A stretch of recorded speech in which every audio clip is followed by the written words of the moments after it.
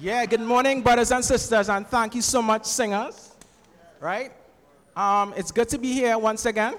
If you're visiting with us this morning, we are happy that you chose to come out and worship and fellowship with us. You had to brave the traffic disruptions this morning as well. Right? So this morning, we continue with our series, All In.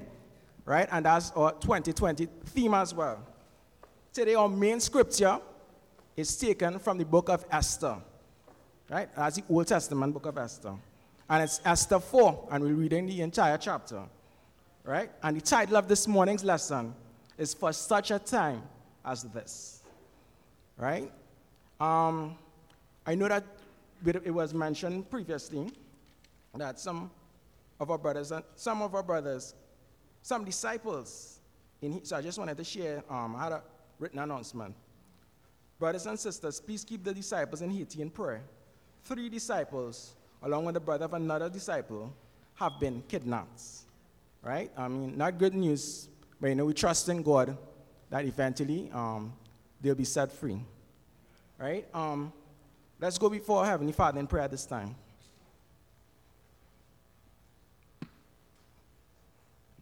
Awesome God, merciful Father, I know that a lot has been happening this morning, God. There's so much probably negative things. But we respect you, God. We recognize you as being sovereign. God, you have your hand in all things. You allow certain things to happen. Sometimes we not understand the reason why. But God, we can always place our trust and confidence in you. And the great thing about it is the passage that we are going to look at today, God. It shows your magnificence. It shows your splendor, and how you work things out in the best possible way for your people, God. Father, you always hear our cries, and I want to agree with all the prayers that have been said before, oh God. As we prayed for the family of our sister, Esther, who has departed this life. Thank you so much for her life. Thank you so much for her service to you. Thank you for her being an inspiration to the folks. I'm just hearing Junior share this morning that before she died, she studied the Bible with someone and helped that person to become a Christian. That was so encouraging to me. Be with me this morning as I preach your word. Help me to preach your word confidently. Help me to use your spirit, to lead our thoughts, God. And I pray that our hearts would change, from the things that we learned this morning, God. Thank you again. We pray all these things in the wonderful name of your Son, Jesus Christ. Amen. So you guys can go ahead and turn your Bibles over to Esther chapter 4. And as I said, we'll be reading the entire chapter. And it's an interesting book. I know I've probably read it before, but I had to read it again this week. And it's not a long read. So, I would encourage you guys, if you're interested, you could go ahead and take a read of it sometime soon. But it's a really encouraging book, Esther. But even before we begin to read, I'll just summarize the first 3 chapters, right? So we'll be able to pick it up in chapter 4. In chapter 1, we are introduced to Xerxes. And Xerxes is the king of Persia. We may have seen movies with Xerxes in it, right? I know you guys will be familiar, right? And it's about 483 to 482 BC. And the Persian Empire is the dominant empire in the world. They have conquered numerous kingdoms, right? And Xerxes hosts a banquet lasting 7 days. And on the last day, he commands his Queen Vashti, to come before him to display her beauty to the people and the other nobles. The thing about it, Queen Vashti refuses. And this doesn't usually happen. When the king calls you to come before his throne, you usually do. And some commentators suggest that this may be because she was pregnant at the time. History records that soon after, Vashti gave birth to Artaxerxes, right? And if you like history and stuff, you could go again and look at it. It's a real interesting story. I have to do some background reading. Other commentators believe that since Xerxes and the men were in such high spirits from consuming wine, she didn't want to expose herself in such an environment and degrade herself as a woman. But whatever the reason was, we recognize that Xerxes was furious, and he actually removed her from her position as queen. In chapter 2, and I'm just giving you guys a summary. In chapter 2, out of all the beautiful young women brought before him from all the realms of his empire, and I mean his empire was vast. I think it stretched from India to Kush at the time. Xerxes chose Esther to be his queen. Esther was a young Jewish woman who had lost both her parents, most likely when she was a child. So she was an orphan. She was also raised by her elder cousin, a guy by the name of Mordecai, who, of course, was also a Jew. Upon Mordecai's advice, Esther kept secret the fact that she was a Jew. She kept her family background and nationality a secret from those around her in the palace, including the king. In chapter 3, I introduced a character by the name of Haman. Now, this guy is a wicked character. I mean, if you read Esther, you'll recognize Haman, right? And he's elevated to a position over all the other nobles. Day after day, the officials, when he entered the royal gates, they would bow and kneel down before him. And this is except for Mordecai. And I mean, I don't want to get into all the details of it, but the fact is that it's believed that Haman was a descendant of the Amalekites. And Mordecai was a member of the tribe of Benjamin. He was a descendant of Saul, and they had that clash. So this is a feud that was spanning years. So the fact is, Jews back in those days, they did bow before certain officials. It was not a negative thing to do. But Mordecai did not bow before Haman. So Haman eventually got so enraged, he persuaded King Xerxes not only to kill Mordecai, but to wipe out all the Jews throughout the kingdom. So this was actually going to be genocide, right? So we take up this story in chapter 4 of Esther. Give you guys a few seconds to get there. In verse 1 it says, when Mordecai learned of all that had been done, he tore his clothes, put on sackcloth and ashes, and went out into the city, wailing loudly and bitterly. But he went only as far as the king's gate, because no one clothed in sackcloth was allowed to enter it. In every province to which the edict and order of the king came, there was great mourning among the Jews, with fasting, weeping, and wailing. Many lay in sackcloth and ashes. When Esther's eunuchs and female attendants came and told her about Mordecai, she was in great distress. She sent clothes for him to put on instead of his sackcloth, but he would not accept them. Then Esther summoned Hatak, one of the king's eunuchs assigned to attend her, and ordered him to find out what was troubling Mordecai and why. So Hatak went out to Mordecai in the open square of the city, in front of the king's gate. Mordecai told him everything that had happened to him, including the exact amount of money Haman had promised to pay into the royal treasury for the destruction of the Jews. He also gave him a copy of the text of the edict for their annihilation, which had been published in Susa, to show it to Esther and explain it to her. And he told him to instruct her to go into the king's presence to beg for mercy and plead with him for her people. Hatak went back and reported to Esther what Mordecai had said. Then she instructed him to say to Mordecai, all the king's officials and the people of the royal provinces know that for any man or woman who approaches the king in the inner court without being summoned, the king has but one law, that they be put to death unless the king extends the golden scepter to them and spares their lives. But 30 days have passed since I was called to go in to the king. When Esther's words were reported to Mordecai, he sent back this answer: do not think that because you are in the king's house, you alone of all the Jews will escape. For if you remain silent at this time, relief and deliverance for the Jews will arise from another place, but you and your father's family will perish. And who knows but that you have come to your royal position for such a time as this.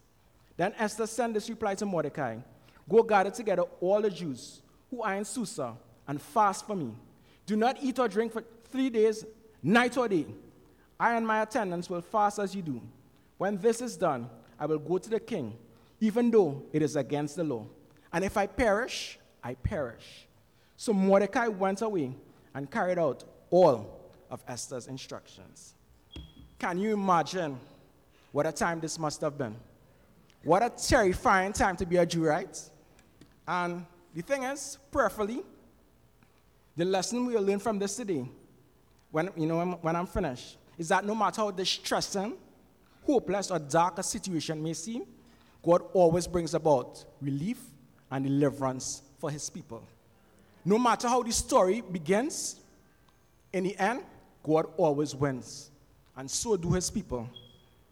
And in many instances, he uses people, he places people actually in positions of influence to act and accomplish his will. So the question for us today at the outset is, will we surrender and allow our Heavenly Father to use us for his own purposes? So just to recap a bit of Esther 4. Esther chapter 4 begins with Mordecai in great distress. He tore his clothes, put on sackcloth and ashes, and went about the city wailing loudly and bitterly. You can read that casually and bypass what's happening here. But if you stop, meditate, and imagine it, your heart really goes out to the guy. I don't know about you guys, but it's not customary for me to see a big man crying loudly, bitterly, and particularly in public. He's not concerned who may be looking at him or who's laughing at him. In fact, I think his most concern at this time is probably, I'm going to be killed violently, and so too are my people. And it's not just Mordecai who's going through this actually, but many Jews in the provinces where the king's order was read. So imagine this situation throughout the province, throughout the entire empire, Persian Empire. There's great mourning, fasting, weeping among the Jews. And these are God's people. And one point I know that's interesting, that the Jews are fasting in the book of Esther.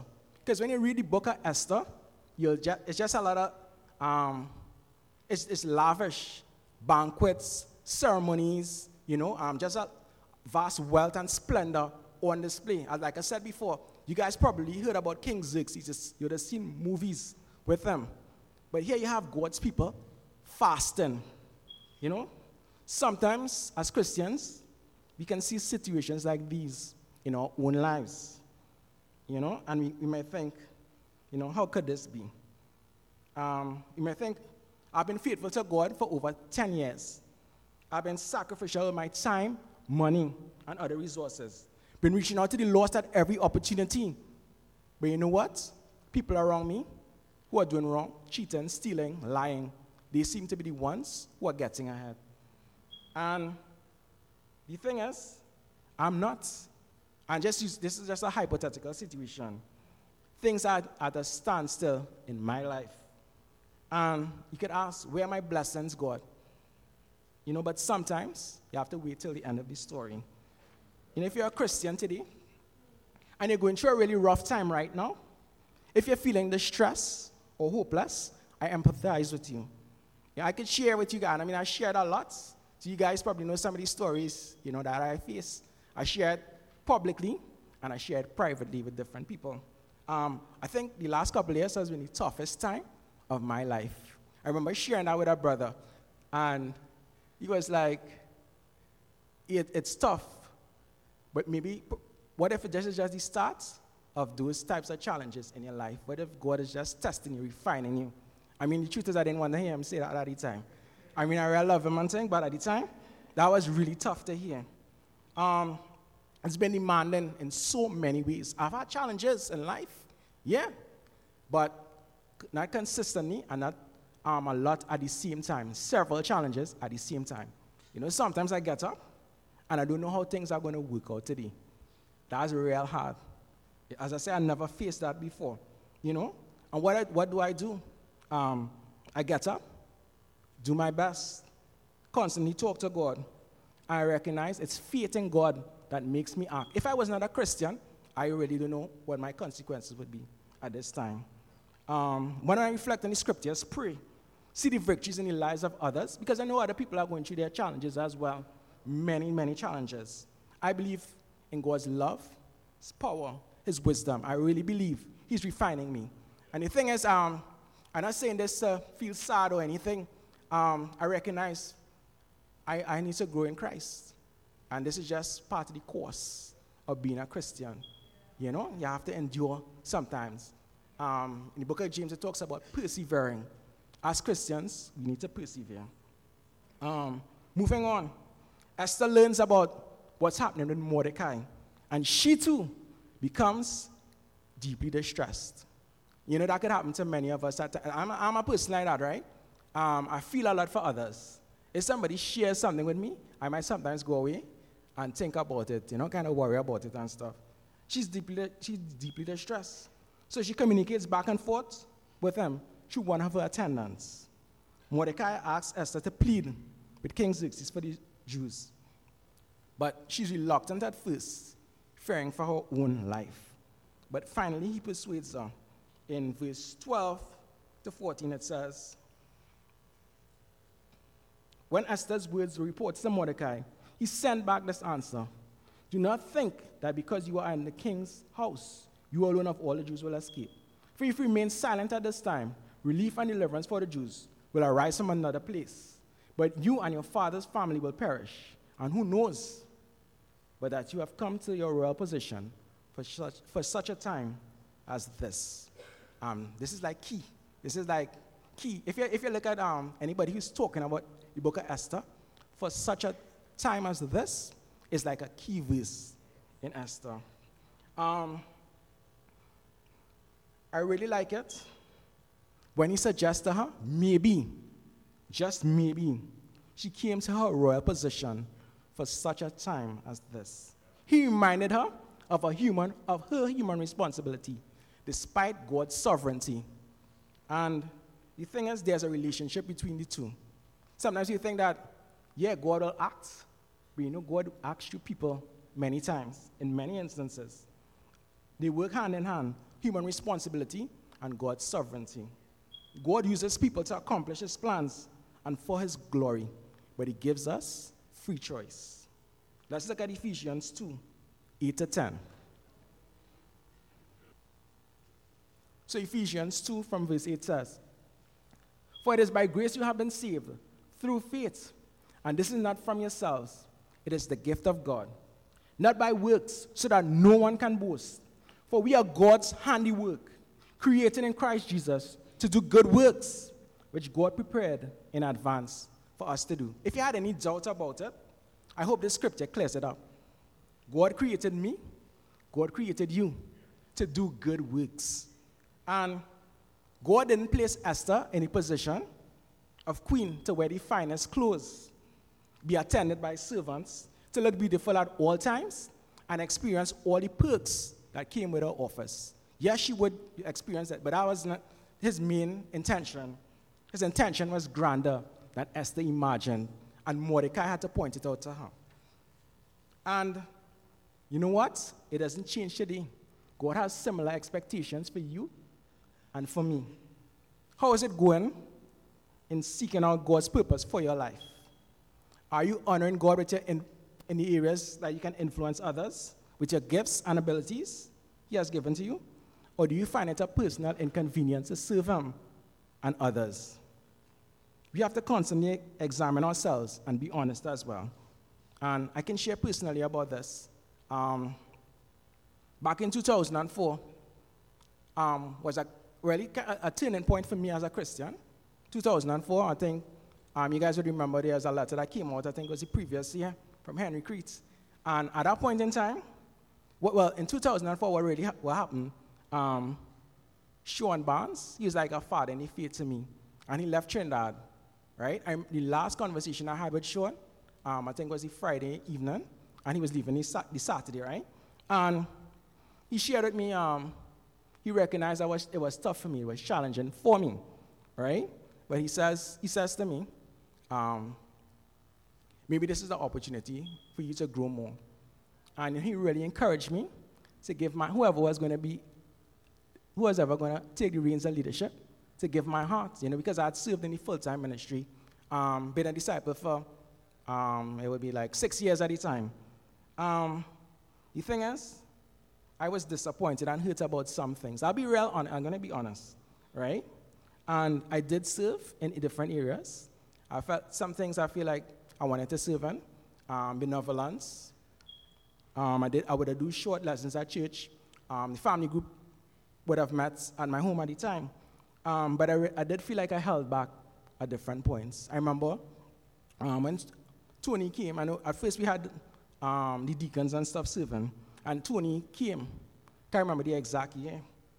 And I remember at different times Tony reached out to me, but and even the Nino when he went on staff. But a lot of times I really declined. I was just feeling certain things in my heart, and I feel like I didn't want to be disappointed anymore. So I really held back. I remember Bob Peterson, he really encouraged me. He never gave up on me.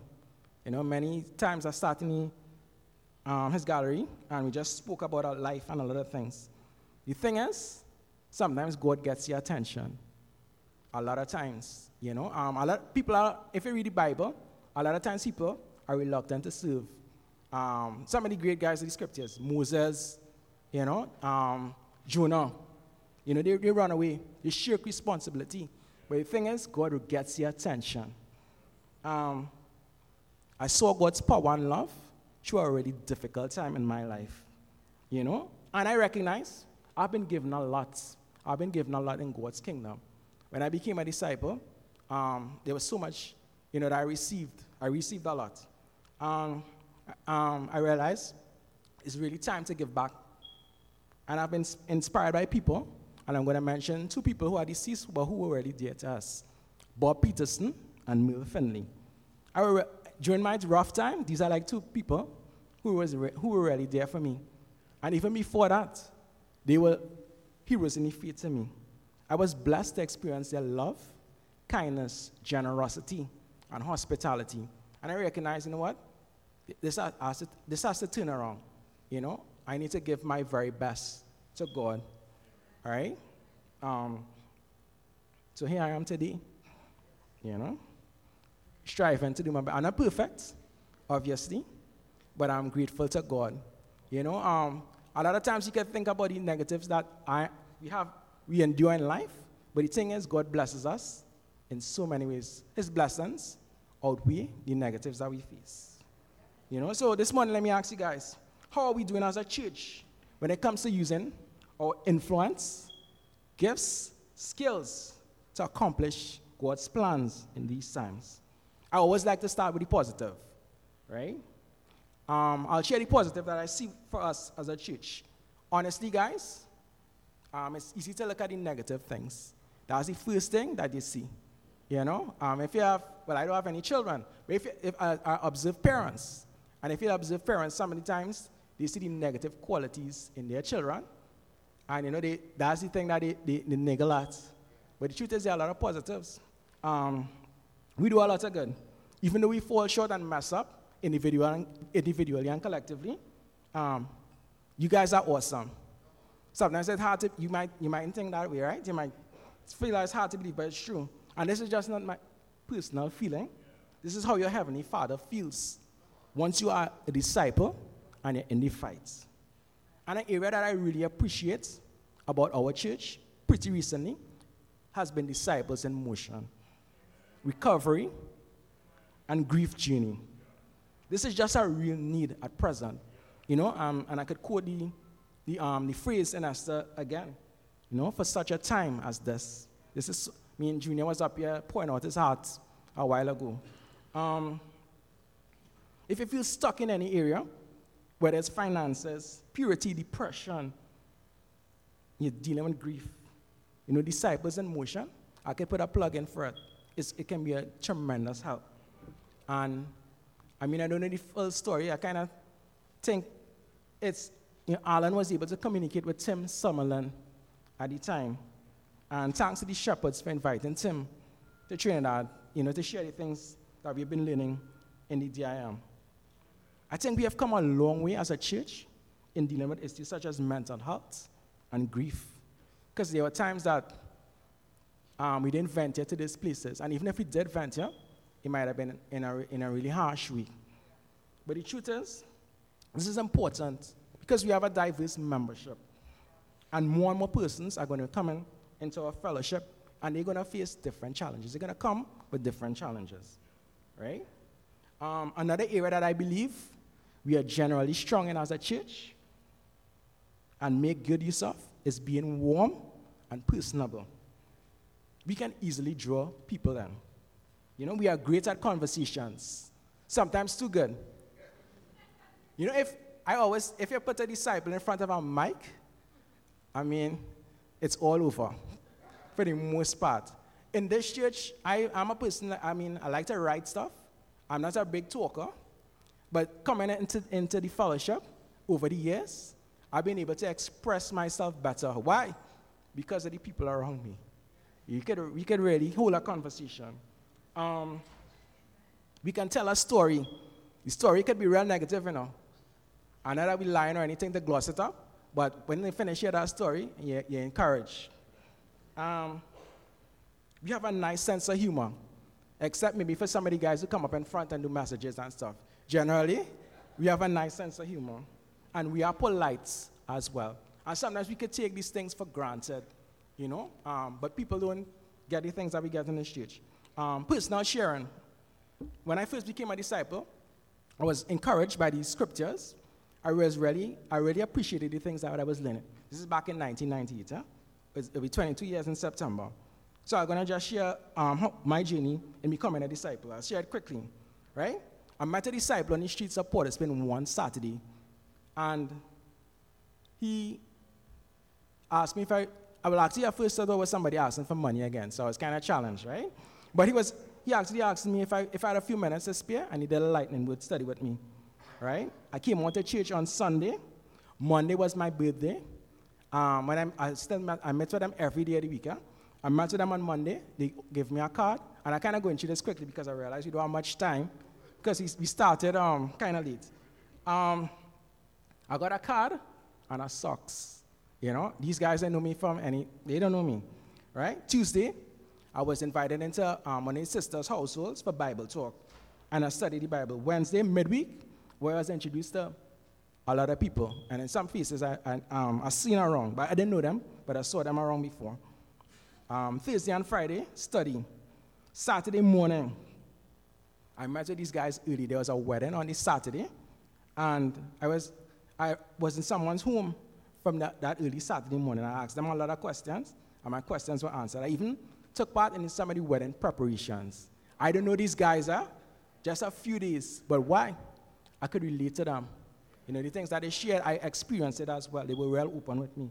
And I think that is a plus that we have as Christians. Sunday, church, and baptism. So it's like 8 or 9 days. And one of the things that really these guys were relatable to me. I'll share quickly again. Something I was really encouraged by. Last November, for the Hope Week service, I had the experience of visiting a home for senior citizens in Santa Cruz. I probably got there, the people were there earlier than me. I probably got there about 5 and we stayed for just 1 hour. It was heartening to see how the brothers and sisters interacted with the senior citizens. All different disciples, brothers, sisters, young converts, older disciples. Even the children who came, who were present, they sang carols to some of the elderly folks. And I just felt that was so encouraging. So brothers and sisters, let's not take for granted what we have to offer. What are the areas that require improvement? And remember, we are focusing on allowing God to use us to accomplish His will through our influence, gifts, and skills. I'll just ask you guys to look at Romans 12, 9 to 13, right? No, you don't have to look at it now, right? Because in the interest of time. It talks about being devoted to one another. The thing about it, we all crave belonging. We want to be part of something. God gave us one another. We are to carry each other's burdens, care for each other, care for each other's practical needs, warn each other of sin, and rejoice together. One of the things I think that we really need to work on is building deeper community. Life has become demanding. Most people have more responsibility. People are getting older. The dynamics have changed. If you think about it, what you were back in 2000, you're not the same now. It's 20 years, right? And maybe even like 2005, it's different. The dynamics are changing. People have their their parents getting older, they may have to take care of parents. But if we are not careful, we can suffer as a community, collectively, and particular groups in the community can suffer, right? We have to make time to get more and more involved in the lives of one another. It means sacrificing and better planning. Personally, I need to drop some things, and these things are classified as good. It's not like I'm going and run down a set of money outside or something. These things are classified as good, but the thing a brother has been sharing with me is to focus on one or two things, and focus on the major things, right? God is all about relationships. And don't make it overwhelming, start small, right? I'm going to go through this quickly. Spend time outside of church with a young convert. It's easy to do it. Sometimes it's easy to do it in church. You see each other, you can spend a little 5 minutes or 10 minutes and talk. But there's nothing like spending time outside of church, doing something that you guys enjoy doing. Someone who's not in a family group. I just sharing out these challenges. Someone they didn't even study the Bible with. Get out of your comfort zone and build a friendship with a young convert.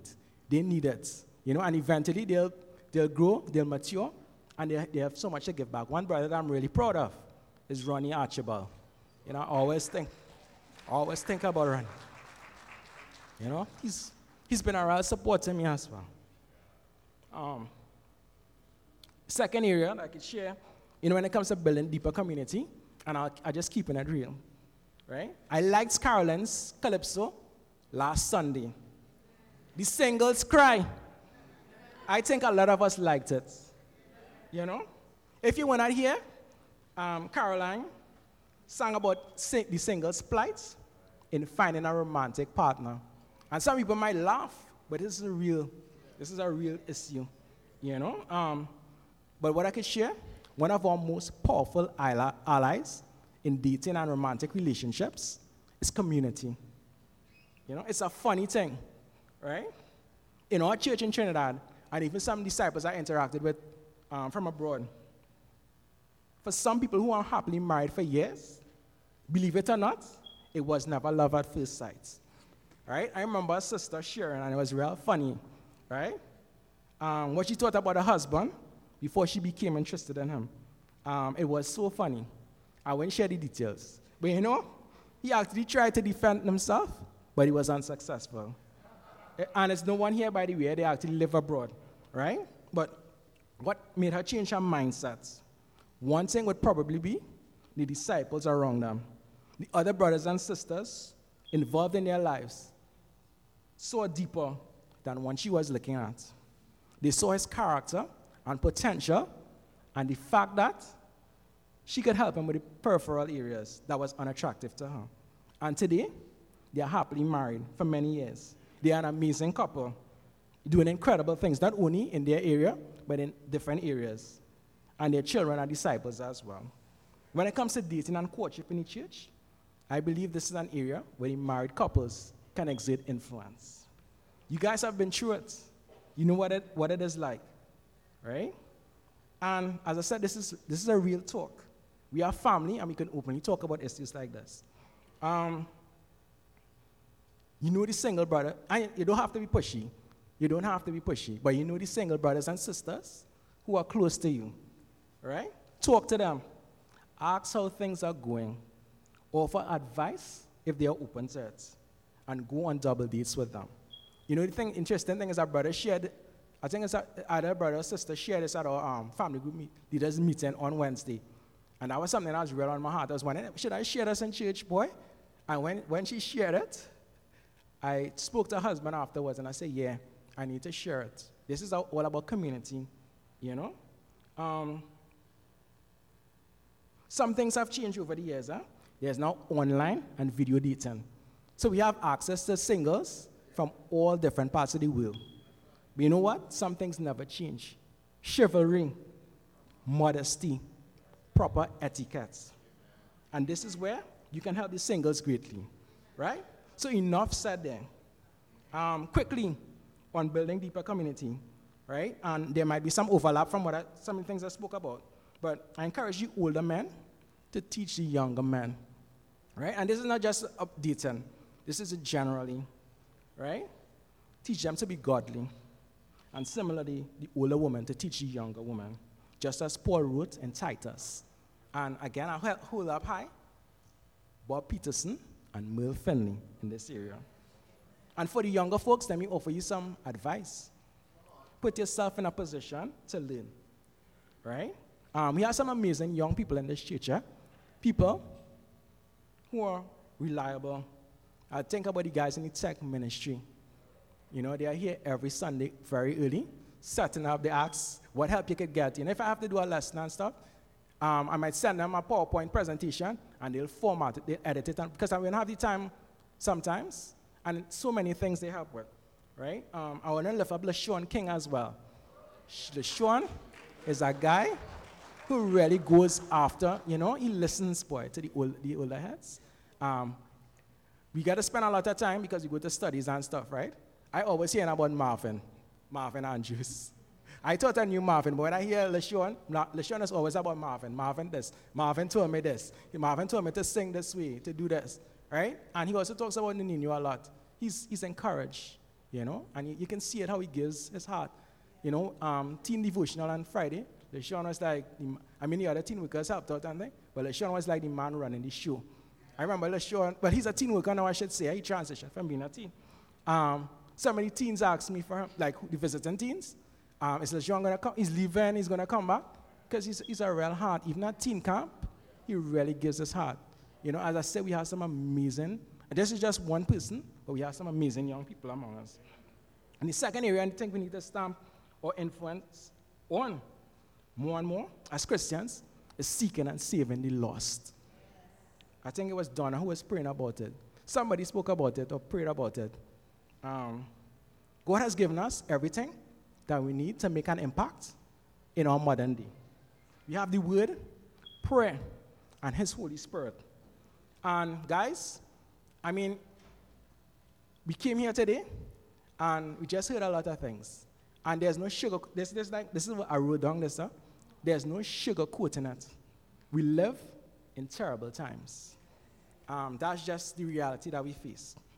I'm not even speaking about what's happening internationally. Just here in Trinidad and Tobago, in our home country, it's terrible. Crime is prevalent. I mean, I don't know if anybody feels safe anymore. That's the truth. And the murder rate has spiraled way out of control.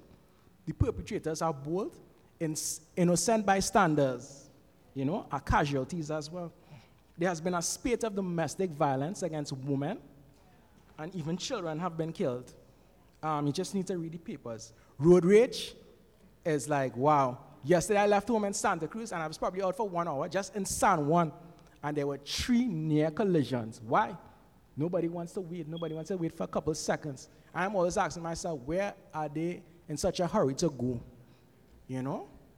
I was going to share a lot more on these things, but just with time, right? But the thing is, no politician, judiciary, or law enforcement agency can really curb the lawlessness. Unless the hearts of men change, things will continue to remain the same. And this is where we're coming as disciples of Jesus Christ. You know, sometimes I think, if I can just help one guy who was going to do something wrong, that's just enough. You know? If I could just use the scriptures to help one guy to turn his life around. You never know. You never know. You never know how God could use it to spare a mother, a father, or even a family great pain. Brothers and sisters, let us do more in reaching out to a hurting world. Finally, back in the book of Esther, I kind of rush it down because of time. You know, it happens sometimes.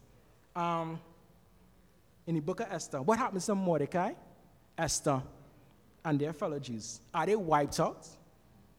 If you could go and read the details if you like. There's also a movie, I was looking at a little movie yesterday on YouTube. But the thing about movies, they're not always historically accurate, because I picked up some things, right? Here's what happened. I'll give you guys a quick summary. Esther makes a request to King Xerxes to spare the lives of the Jews. Mordecai is honored by the king for exposing the earlier plot to assassinate the king, right? Haman is hanged. The wicked Haman is hanged. The Jews are granted permission to protect themselves, and they strike down all their enemies. And there's a celebration that was sparked because of what happened at this time. The Jews began a celebration. They began celebrating a new festival because of God's mighty act of deliverance. And that celebration is called Purim, right? It's still celebrated today. And in fact, it's so interesting that it's going to begin on the evening of March 9th this year. I think it lasts for one evening here. Purim, because of what God did for them. An outstanding feature of the book of Esther is God is never mentioned, not even once. But God's sovereign rule is assumed at every point. And as Christians, in our own lives, we may feel like God is not with us. You may think that he has abandoned us at times. I don't know what you guys may be going through today. Maybe you're struggling with finances, facing health issues, family conflicts and crisis, or a hostile work environment. And you know what? These issues can be difficult to deal with. But what I can share with you this morning, take heart. The scriptures assure us that God is ever present and brings us victory as we remain faithful. He will move heaven and earth. There's a song that said, and I really like that song. He will move heaven and earth for those who belong to him. Today and for the rest of our lives, let us live in service to our Heavenly Father and true King. I love you guys. God bless.